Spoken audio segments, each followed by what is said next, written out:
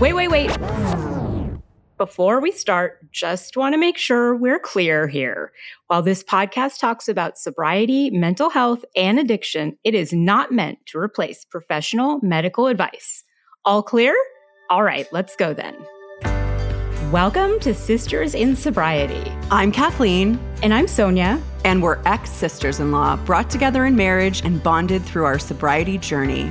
Join us as we talk sobriety, addiction, and everything in between. You're in for quite a ride.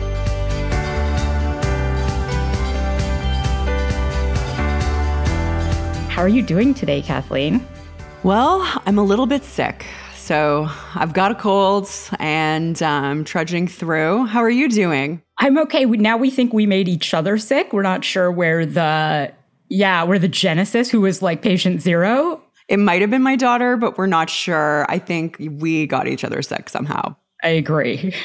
So today we're going to talk about early sobriety, and that's really part of my journey that's so vivid because I feel like your senses are so heightened and you have like physical changes, you're experiencing some emotions for the first time, and it's super challenging, but it's also super rewarding. I always thought about it like being a turtle without a shell. Like I could feel things that I hadn't felt in so long. That's a good way to put it. And today we're also going to be sharing part of our personal stories. We're going to talk about the first time we met. And I can tell you now, it was a long way to get here today. So stick around to hear all about it.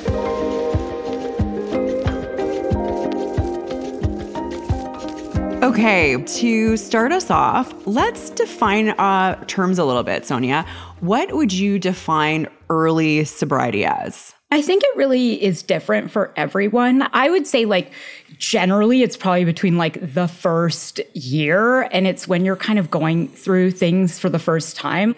But I think it's whatever you define it as. And some people look at it while you're still, experiencing physical symptoms. And I do want to point out that if you are having physical symptoms, that it's important to get checked out by your doctor and make sure that they're within the realm of normal and that they're not, too serious, because it can be a big deal medically. So Kathleen, how do you define early sobriety?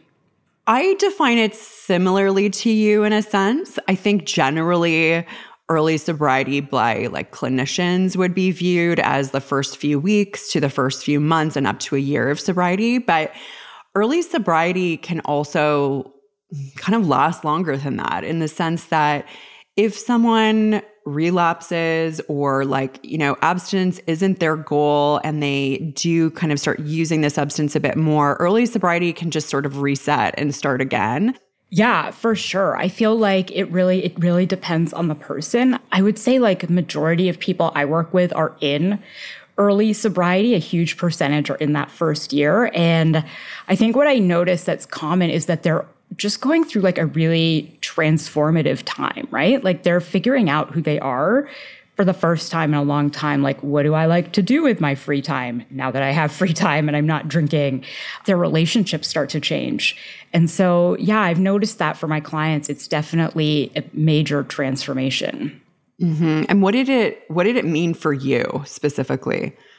Yeah, for me, pretty similarly, it was such a big change because I wasn't just a binge drinker. I was a daily drinker for over a decade. And so the whole structure of my day changed. So I was coming home at night and all of a sudden I had all this time. And so I remember someone saying to me, when you get sober, you realize that there are 24 hours in a day. And so, yeah, I really had to figure out what I wanted to do. But it was the start of a totally new life for me. But what do you think early sobriety mean for you? To me, I remember feeling in my early sobriety from drugs, I remember feeling so good, physically so good, that I never, ever wanted to go back to drugs in the way I was. And sobriety was a real turning point in my life, but it was just the starting point. So before we dive into our discussion, let's go back in time for a moment. It's backstory time. So where we left off in episode 1, and I had just gotten sober. And I was nowhere near understanding my issue, but it's okay. I'm going to get there eventually. And before I do, a few things needed to happen, like my brother needed to happen. I met him the first week of January, and I had first started talking to him on the dating site for a couple of months. I was traveling for business in the UK, and his dating app, I loved the title of it. So his opening line was, "From chai tea to Tai Chi." And I was like, what's this? This is clever. And then I looked at his picture and it was awful. It was a selfie he had taken in the bathroom. There was a yellow hue on it and he just did not look attractive, but I loved his profile. And when I saw him for the first time, I was stunned to see that he was extremely good looking. And in fact, the first thing I said to him was, "Wow, you do not look like your profile picture." And he laughed embarrassingly because I know he knew what I meant. And I was like, "You are way better looking than your profile picture." We go on our first date and we go to a pub and he orders a tea.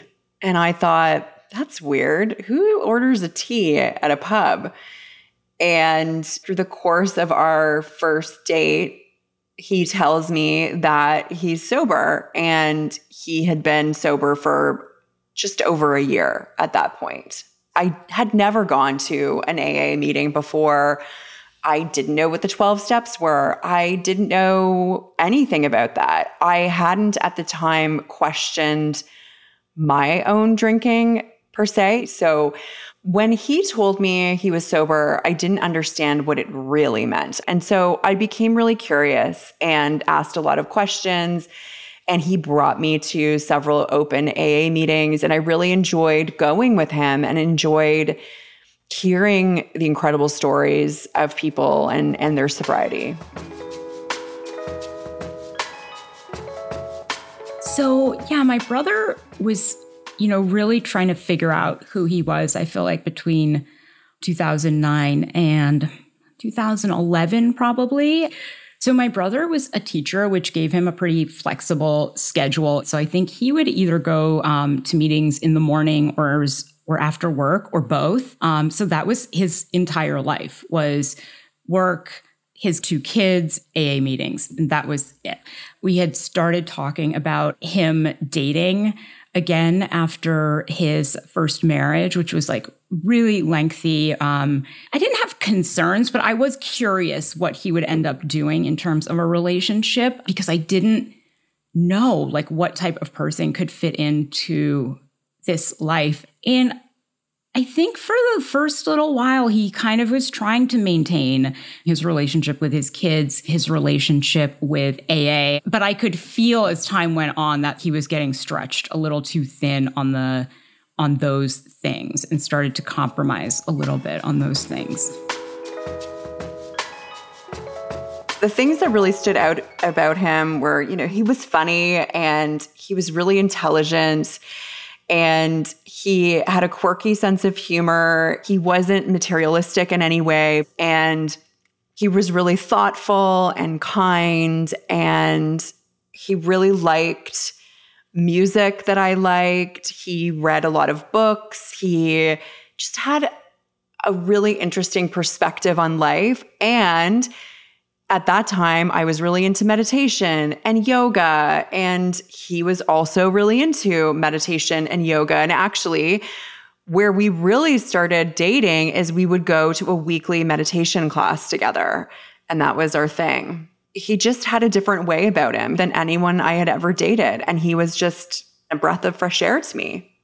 The first time I met his parents and Sonia, it was at their parents' house. And I was nervous. I remember really clearly picking out a specific blouse to wear because I didn't want it to be like too loud or showy and a little bit more muted. And I was nervous to meet them, but they had been really positive about our relationship. So I felt like they were really welcoming to me, and that Sonia was too. And it was really amazing to meet her. I could tell how smart she was, and just her humor had me in stitches and continues to. I was living in Philly, had started my practice with my ex-husband. And so we, I think, almost specifically came to meet Kathleen. Like, we knew this was the first meeting between her and my parents. And so I was like, let's go, let's meet this girl. In terms of their relationship, I think I knew that it was serious. He never really got into not serious relationships. I do remember thinking like, wow, this is like a professional lady with like a whole life, like with a whole set of friends, a life downtown where she goes out to like nice restaurants, and she, goes to like bars and clubs and goes on like fancy vacations. And that was not my brother. When we talk about like getting sober, you're trying to like simplify your life and kind of like whittle it down to the things that really matter. And I was sort of concerned that this was complicating his life. We met in January and we got engaged the following July, at the end of July. It felt fast, but it didn't concern me. And I will say that we didn't get married for another year and a half. So we had been together for 2 years before we actually got married. But yeah, it was definitely a whirlwind. But to me, it felt right. Like, we were mutually obsessed with each other. I wanted to spend time with him. I wanted to build a life with him. And I felt like I knew that.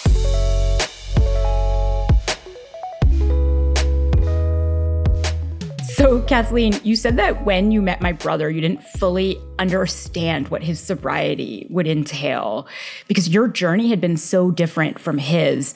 And I find that super interesting as a spouse. And whether you're equipped to do it or not, you're going to be a part of that support system during their recovery, right? At whatever point you enter the recovery, and yeah, just as that support. Yeah, absolutely. I mean, it's really true of like a partner or a sibling or whomever is part of your inner circle. There's a tricky thing is like there's some of the closest people in your life, but they don't necessarily fully understand what you're going through. So in the spirit of that, let's discuss a little bit what this transition can actually look like in early sobriety. So Sonia, with early sobriety, what is the most important goal, do you think? I mean, really, and I tell people this all the time, it's just to not drink. And I know it doesn't sound like the most glamorous thing, like you're not making like huge like emotional changes, but you have to start somewhere. And that somewhere has to be by clearing your mind, and that has to be by not drinking. And so, those first few weeks can be really hard. I'm not going to lie. Like, I was definitely, white knuckling it at times, but the goal is to not drink, is to get to the end of that day, not drink, wake up the next morning, and let's like start this again. So let's talk about some of the ways to get through it and come out the other side. What can you do in the first few months of quitting to help yourself? For me, it was really establishing new routines and rituals. I tried and tested out so many things. And sometimes it's good to think back, like, what did you like to do before you started drinking? So I remember when I was like younger, I liked craft projects. And now we're going to do some adult craft projects. And then for me, a really big part of early sobriety was figuring out HALT, which is like hungry, angry, lonely, tired. And so I had to manage those things in early sobriety to stay sober. So I had to eat properly. I had to exercise because it releases that natural dopamine. I had to try to get good sleep. And I think that those things for me, if I don't do them, trigger a pretty intense craving.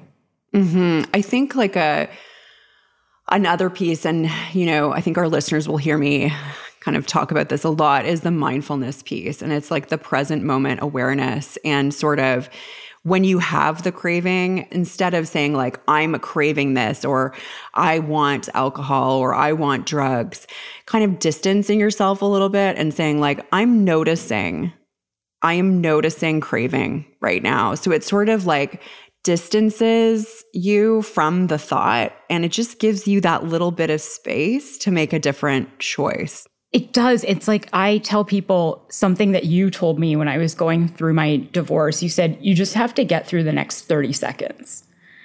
And some days that seemed really hard. And you're like, okay, then just get through the next 10 seconds and then get through the next 10 seconds. And typically find that a craving doesn't last more than 20 minutes. And so if you break that into little pieces, it gets a lot easier to manage. And I think, one of the nice things you can lean into when you're getting sober, especially early, is that you're kind of getting healthier, right? So you are able to sort of lean into a healthier lifestyle. And so what do you think, Kathleen? What do you think a healthy lifestyle looks like? I think there's, the standard things. I think movement is really important. So if movement's available to you, getting outside, moving your body, I think, hydrating yourself, especially in early sobriety, like drinking lots of water, eating foods that, nourish your body is such an important thing. And looking at, okay, what do I want to put in my body? How do I want to treat my body?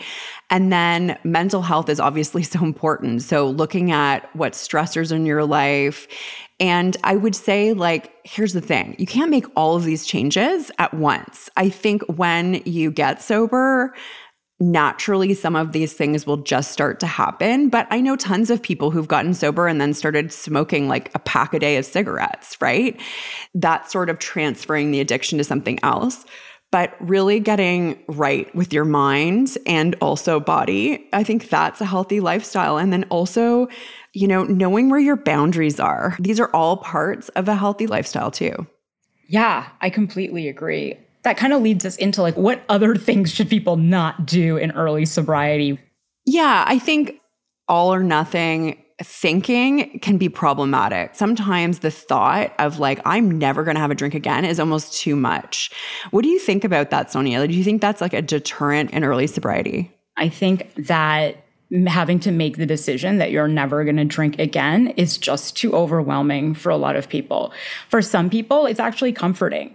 But I think for people also in that sort of gray area of drinking who, have managed to moderate before, I think that, yeah, it's important to just set really realistic goals. Your goal can really be, and I think a really healthy goal is, I'm going to take a 90-day break from drinking. And it gives your body a chance to sort of reset. And so I always tell people, if you really want to feel the effect, then give it 90 days and then assess. Do you want to bring back a glass of wine with dinner? Or do you feel really good and you're like, you know what, I didn't need that to begin with?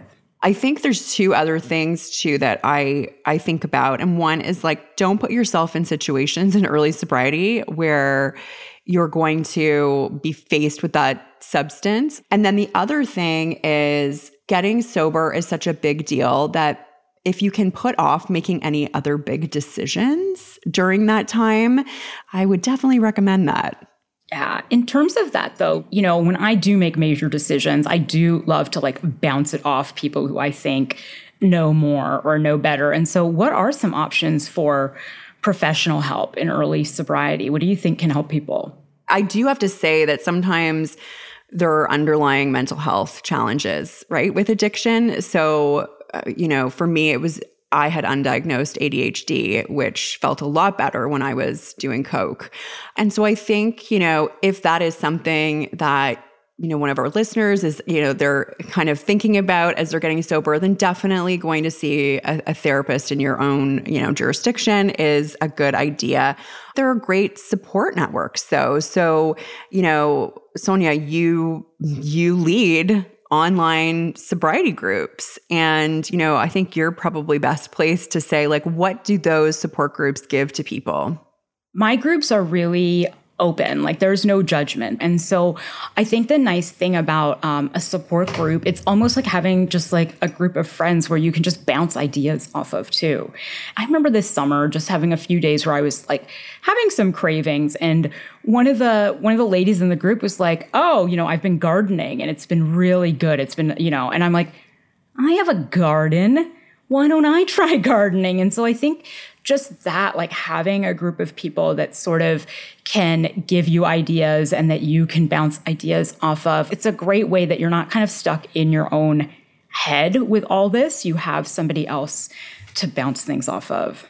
Mm-hmm. And I mean, we talked a little bit earlier, if there's like, really severe physical addiction and there's the symptoms of withdrawal are there, definitely going to see a doctor can help guide you to different resources in your community. I do think that that community aspect or having a safe place where you can talk and get the right resources is so important. Yeah, and I think now, too, there's telehealth, right? And so if you want to talk to your doctor about options, you can talk about options. There are medical options, right? Medically assisted treatment for alcohol use disorders. So there are just a lot of professional options.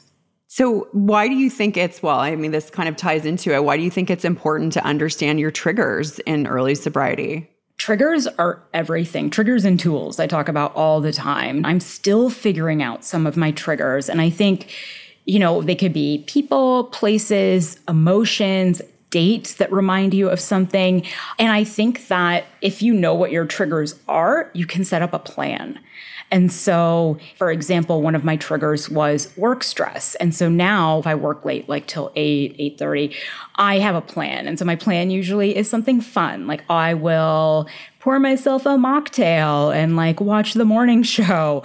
And so it lets you be able to sort of plan for those difficult moments and get through them. And I think eventually those plans and those habits just become normal. And it's good to kind of set up like rituals. So now I know too, if I have to go to a social event that has a lot of drinking, that's a bit of a trigger. But my plan now is I leave a little bit early when people start to get drunk. And I also, when I get home, have a plan of what I want to do. And I think that triggers are everything. And some triggers start like a few days in advance, right? So the earlier you can recognize it and preempt it, the better. What we were saying about triggers feels so real to me. It can be so hard in those early days to kind of relearn almost how to interact with a social environment without, using drugs or alcohol. And you need to create different scenarios. You have to create different environments for yourself. And actually, this is something I really enjoyed at my wedding to your brother. It was a really celebratory time, but alcohol was definitely not at the center of it.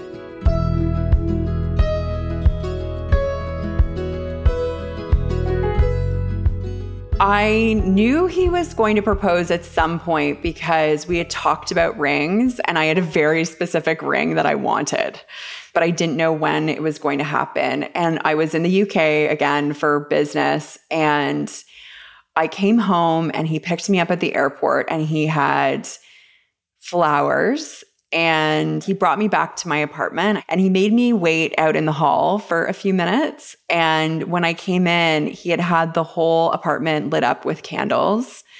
And I came in and there was no like getting down on one knee or anything like that. But he proposed then and that was it. And I said yes.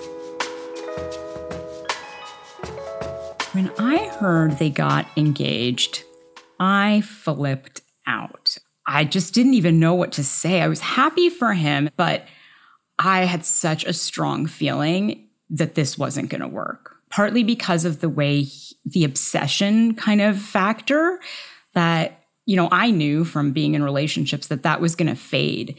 So shortly after the engagement, I was having trouble keeping my opinions to myself. I was making sarcastic comments to my parents and to my brother, and probably could have handled it in a better way that came from a place that sounded more like concern. But, I said to my brother, I'm really worried about this. I think that this is way too soon. And he is the kind of person that he will, if you say something he doesn't like, he will cut you off. And interestingly, he had cut his own therapist off at the time for saying the same thing.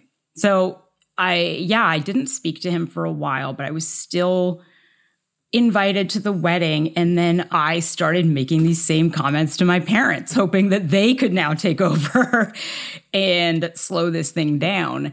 And, they had the same reaction, which is, why can't you just be happy for him? And then as the wedding got closer, I was really unhappy about a couple of things about the wedding, my nieces not being there. And so I think that in an interesting move, I decided to not go to the wedding. And so they got married on American Thanksgiving weekend. And I remember just being so sad. And every time I had one of these types of, major upsets, my drinking would go to a different level. And so I would be very hungover or drunk dealing with a lot of these emotions.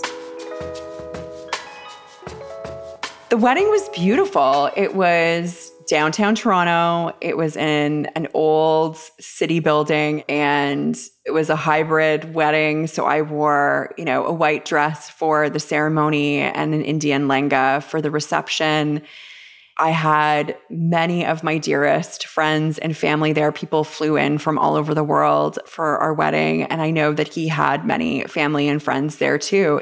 I didn't drink that night. I didn't even have one sip of alcohol. I had mocktails that whole night. I was still drinking at the time, not heavily by any means, but a lot of my ex-husband's friends were sober. And it was really interesting to cater to rather large sober presence. And it was important for some of his family members to have, alcohol on hand at a wedding and have that open bar. But then we also wanted to have a very robust mocktail selection. It was a beautiful day. I never had any doubts on the day. I never had any doubts. About a year and a bit after we were married, I got pregnant. And I remember telling my family early on, so even, before the first trimester, I loved him so deeply that it was something I decided I wanted to do. And it wasn't an easy journey. It didn't happen overnight for us. I think my parents told me pretty early on in the pregnancy. And yeah, I was excited. I couldn't help it. Marriages, deaths, birthdays, births are a time to reconnect. And so we had kind of used the marriage to disconnect, and we were using the baby to reconnect. So my mom was turning 65, and her birthday coincided with the baby shower. So I flew down with my ex, and we went to a really nice dinner the night before the baby shower where I got wasted. And the shower was at a friend of Kathleen's house that was in the fanciest neighborhood and the fanciest house I had been in Toronto. And so I remember going into the baby shower, and I was so hungover, and it was an awkward experience for me because I hadn't met any of her friends. I hadn't met her mom. This is the first time I'm meeting people and being introduced as the aunt of this incoming baby. And it just reminded me how much I had missed in their life together, and that these people that these random people knew so much more about their current life, about my brother and about Kathleen and about the baby and about where they lived. And I was just I didn't have a lot of information. I think that making the effort to go to the baby shower made my brother a little more comfortable having a relationship with me. I don't think Kathleen and I got that much closer at that time, but my brother and I did get closer.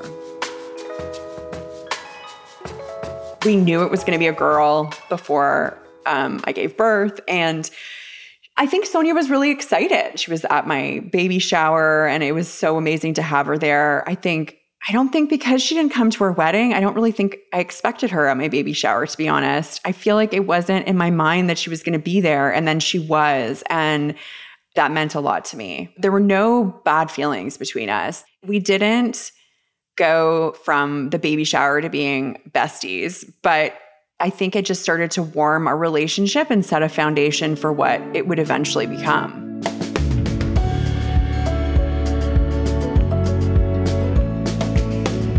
So Sonia, when you attended my baby shower, that was kind of the start of a new chapter in our family life together. And looking back, would you say that my daughter's arrival contributed to you getting sober? Yeah, I mean, I remember that weekend really clearly, and I was in really bad shape. And you weren't drinking, my brother wasn't drinking, and it felt like I was looking through the glass at something I couldn't touch. And I remember very much wanting to be there. So I think, there were so many things piling up in my life at that point. I knew that my relationships weren't that strong because of my drinking. My mental health wasn't good. My physical health wasn't as good as it could be. I wasn't passionate about my work. And I think I saw my niece, my third niece, as sort of like a blank slate because I did have two other nieces and I had been drinking throughout their childhoods. And so it was like an opportunity to get it right, I felt like. But it still took me another 2 years, I think, to get sober after she was born. Mm-hmm. And obviously, it's not a straightforward path. We spoke about the first steps in sobriety. So what would you do on a hard day or on a day that you had like a really bad craving for alcohol? I still have hard days. And my technique is throw everything I have at it. And so it's like deep breathing, journaling, calling other like family or friends. And it doesn't always work. Sometimes I end up on the couch crying, right? And so it is, I think the most important thing I'm still learning is how to have self-compassion and say this is just a hard day and it's okay to not get it right. Some days it's like, if watching Queen Charlotte on Netflix gets me through a really bad couple of hours, then that's what I'm going to do. And one thing I'm learning more and more about every day is self-care. And I think that might be helpful for you to define self-care because I am still working on self-care and self-compassion. Okay. And I'm actually going to add another self in there, self-esteem, because there's a great quote from kind of a really seasoned couples therapist that I trained with named Terrence Real. And he says, self-esteem is your capacity to recognize your worth and value despite your human flaws and weaknesses. And I love that because I think self-compassion is really understanding that realization and treating yourself accordingly. So knowing that you're going to make mistakes, that you are human and not beating yourself up over it and, really giving yourself grace. And for me, self-care is not about bubble baths and chamomile tea, but self-care is really how do you take care of yourself in this world? And that can mean many things to many different people. It can mean, knowing that you need to stop working at a certain time. It can mean having rest days or rest hours. It can mean exercising. It can mean meditation. It can mean all those things. But I think self-care is like a broader definition is really about how do you take care of yourself in a world that is sometimes hard to take care of yourself in. So let's talk about more of the hard stuff. And so what do you say to someone when they've relapsed or slipped and had a drink? Yeah, I mean, I definitely like to call it like a slip. So for example, like with AA, right? It puts you back at the beginning. And so I think that sometimes that is really daunting for people. So they'll have a slip on a Saturday and they'll be like, I don't want to go back to AA Monday because I'm going to have to start at the beginning. And so they turn that slip into like a 3-week bender, for example. It's going to sound funny, but I love a good slip, to be honest. I think there's so much valuable information in a slip because you're already being mindful, right, of your drinking. You're trying to kind of either stop, moderate, whatever it is. And if you slip, there's so much to figure out about what triggered it, right? And so I think that it's a huge opportunity for growth and to find triggers. And I usually tell people when they have a slip, let's go a week back or a few days back from when it happened. Like, can you sort of start to see this sort of where it started to kind of descend, right? And so I think there's just so much information that we shouldn't shame a slip and we should really lean in to a slip. Mm-hmm. Mm-hmm. That's a really good point. So how does self-compassion play a role when someone slips? I think the best way to be compassionate to yourself is to be honest and tell people. And I think that's, one thing I really encourage people to do at Everbloom. And so when someone, comes on a call and says, I drank yesterday, we're like, let's go. Let's talk about this. Let's figure it out. Like, you're the special guest star of the meeting because you have like some information about your triggers. And so, yeah, I think the best way is to just really tell people and not be ashamed and realize it's just a huge opportunity for growth. But from a therapist perspective, what does a slip represent? Well, I think it's a way to also think, okay, how can I strengthen the support around me? And I think it's a great opportunity to look at your toolbox of, when you say triggers and tools, like what is working for you in your toolbox and what is not working for you. I think that's a really important piece. Yeah, I agree. Or also sometimes, why didn't you use these tools you knew that you had? Sometimes you're just in this moment where you can't even access the tools. And so it's, even in that case, like a practical matter might be like, why don't you have your tools written down somewhere? And so when you're going through a tough time, you can be like, okay, journaling, not going to work. Bubble bath, not going to work. Netflix and chill might work. And so I think it's good to have a list of tools. So Kathleen, what can you do to minimize the risk of a slip? Well, I think staying connected to a support system is absolutely key. Make sure that there's someone you can, reach out to.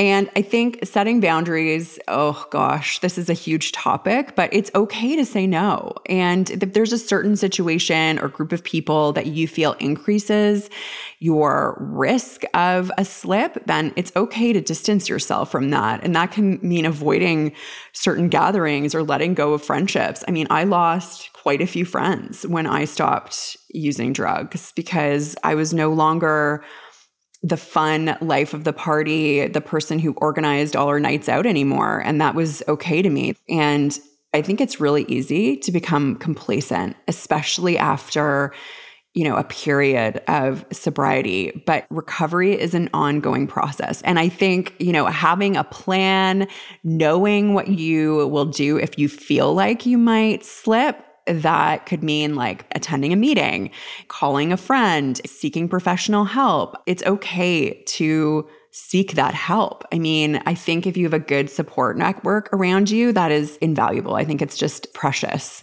And you talked about milestones a little bit, Sonia. For some people, it's really, really important to celebrate those milestones, no matter how big or small they were. And I remember when you got sober being like, I've been sober for a week. And like, I didn't really understand at the time because I didn't really know at the time you had a drinking problem, but milestones were important for you, right?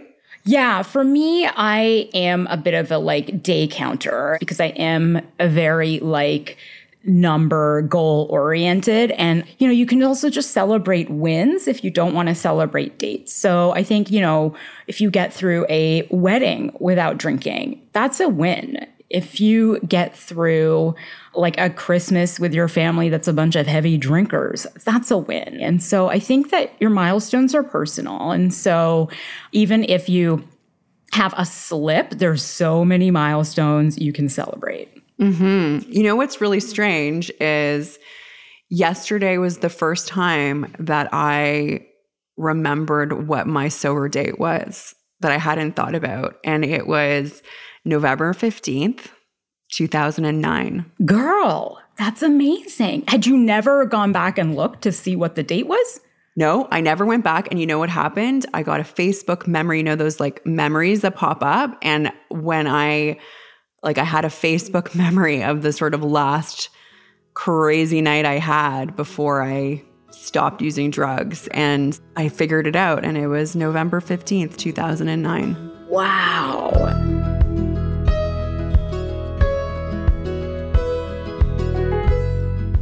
So, Kathleen, what resonated with you the most about this talk about early sobriety? I think there's so many things that we talked about that resonated with me. I think that triggers are such an important thing, and also how self-care can be defined in different ways. And so really understanding what that means for you. So self-care is self-compassion also. So what does that look like for you. And I think that those were some key pieces for me. What resonated with you the most? I think when we talk about slips and the triggers and tools, because I think it is really, really important to look at what triggers you. And there are things I don't even realize it sometimes until a few days later. I'll have a craving, and then a few days later, I'll be like, what triggered that? And I'll realize it was like I overcommitted to a number of things on a day, or just little things that pile up that you don't really acknowledge that can really affect kind of the strength of your sobriety. And I'm still learning what my triggers are. Next episode, we delve further into Sonia's decision to get sober and how we came together as a family, how we really became sisters-in-law. And we'll talk about emotional sobriety and break it down. What is it, how to get it, and let you know what it can mean for you.